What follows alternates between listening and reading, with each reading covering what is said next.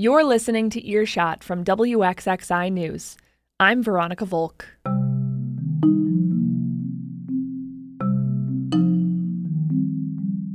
This week, we're taking you on a little summer vacation to one of Monroe County's most secluded parks. I mean, there is something to be said for areas that are kind of untouched by people to whatever degree.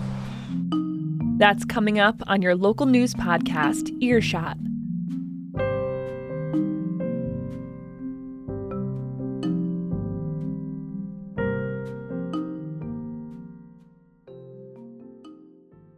Support for Earshot from WXXI News is provided by Rock Vox Recording and Production, presenting Legacy Cast, audio and video recordings of loved ones telling their stories for posterity. Produced in a full-service studio located in Bushnell's Basin. More at rocvox.com. What if I told you there was a secret, secluded park in Monroe County? A piece of land so mysterious that even members of the Parks Department haven't been able to visit it because it's only accessible by boat. Well, if you're anything like me, you'd grab a microphone and get on the first boat out there. This all started with my colleague, Rebecca Rafferty.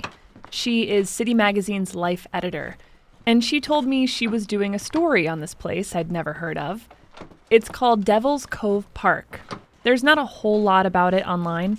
A few pictures, a list of things to do there that includes birdwatching and cross-country skiing. There's also a map and directions to get there.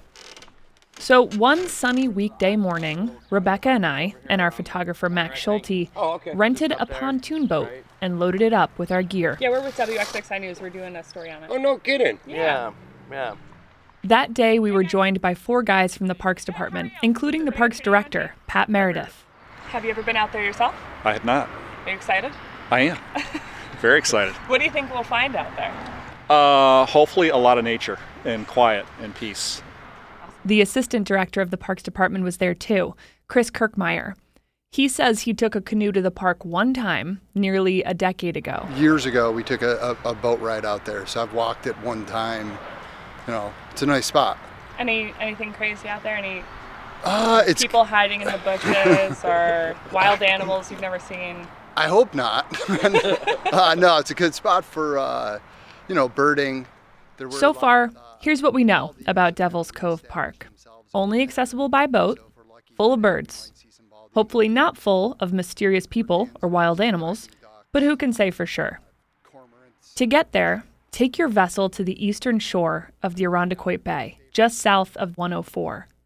Maneuver past a tiny island with a little cottage on it, and give the island a wide berth, because it's apparently overrun with territorial birds.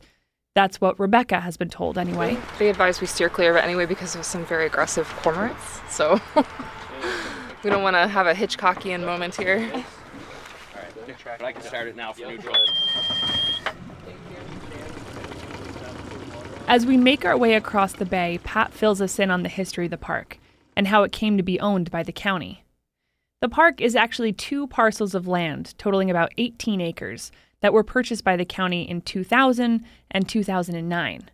When the first 10-acre plot was acquired, then County Executive Jack Doyle said the land would be used for, quote, the most passive recreation you could possibly have for a park. Over 20 years later, we're all wondering if that's still true. Pat says he's looking forward to seeing what it's like and whether the county should make some adjustments to make it more or less accessible for people. Maybe we'll see an opportunity to do something. So It's an adventure for all of us. You know, my ears are always open to constructive criticism, and personally, I've never had anybody call me and ask me about Devil's Cove. This is really kind of the first time anyone's really inquired about it. The fact that no one has asked about Devil's Cove Park isn't necessarily surprising.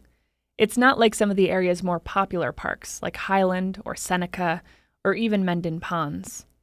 This park is named for the existing Devil's Cove, which itself has some mysterious origins.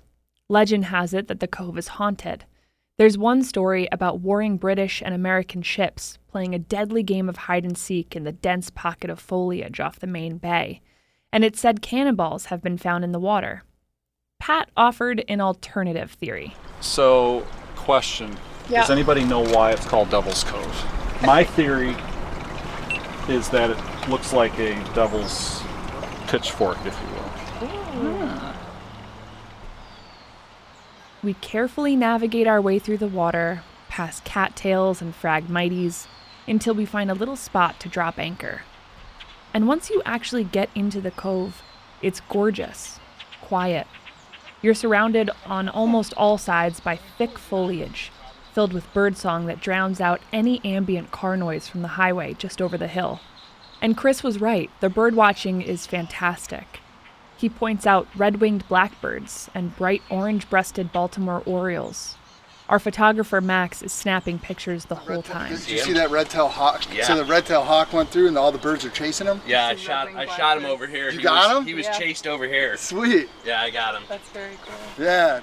He's getting harassed big time. By the Oh, way. none of the birds want him around. Not happy. They know he's up to no good. The red-winged blackbirds too.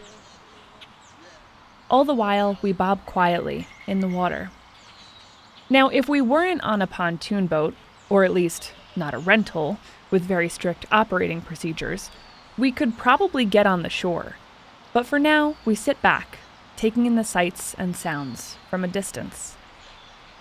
When you think of a public park, what often comes to mind are these semi-wild spaces, with trails that guide visitors responsibly through the woods, perhaps an educational center or a lodge for rent, and signage on the history and ecology of the place. Devil's Cove Park has none of these things, which sparked this whole conversation about what makes a park a park. So can I ask you guys a question? I know you were talking about this a little bit on our way over here, but I'm thinking about the fact that we're here, we can't access the park right this second. It's very secluded. It's really for the birds and the trees. But what is the value of having a park, that's a little bit wild and maybe that our residents can't enjoy as freely? Well, I mean, there is something to be said for areas that are kind of untouched by people to whatever degree. But I mean, I certainly think that we're enjoying it right now, and we're not up on the land accessing it that way. So, and it looks like the birds are really liking the fact that nobody's bothering them. That's all well and good, but I am a journalist, and I didn't come all the way out here just to stay on the boat. So I stuff my phone in a bag and slide off the back of the boat. Is it real muddy? It's real muddy. I waded through the muddy water onto the shore. I climbed a steep hill and tried to avoid any suspicious-looking plants or animals. Gotta keep an eye out for snakes. At the top of the hill, I stopped and turned around and just took a minute to appreciate it all. So it's really secluded back here. And there are no trails for people. But maybe it's supposed to be that way. And it's just so peaceful. I think the birds are mad that I'm here. Okay, head on down.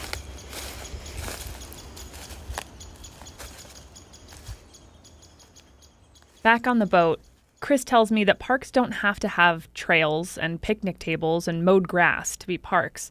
They can just be. I think people have this idea that there's nature and then there's human activity, and I don't think that that's always the case at all. I think people can enjoy nature and absolutely be a part of nature without disturbing it or impacting it in negative ways. I mean, there's a lot of ways that people impact nature really positively. Pat puts it another way. He tells us everything doesn't need to have everything. Devil's Cove Park is perfect the way it is, untouched, appreciated from a distance.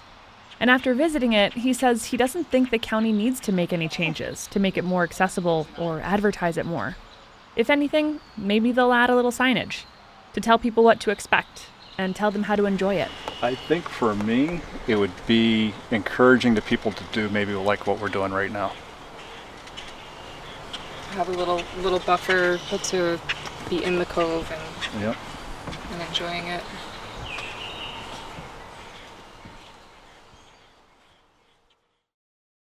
Thanks to Rebecca Rafferty, the life editor of City Magazine. Without her, I never would have known about this park, and I definitely wouldn't have waded through waist-high water on a weekday.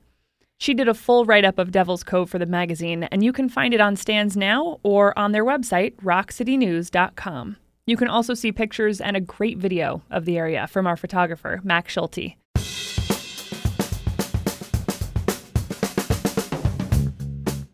And that's it for Earshot. Subscribe to the podcast to get new episodes in your feed every Friday. Find even more local news on our website, wxxinews.org. Music this week from Blue Dot Sessions and Poddington Bear. I'm Veronica Volk. Thanks for listening.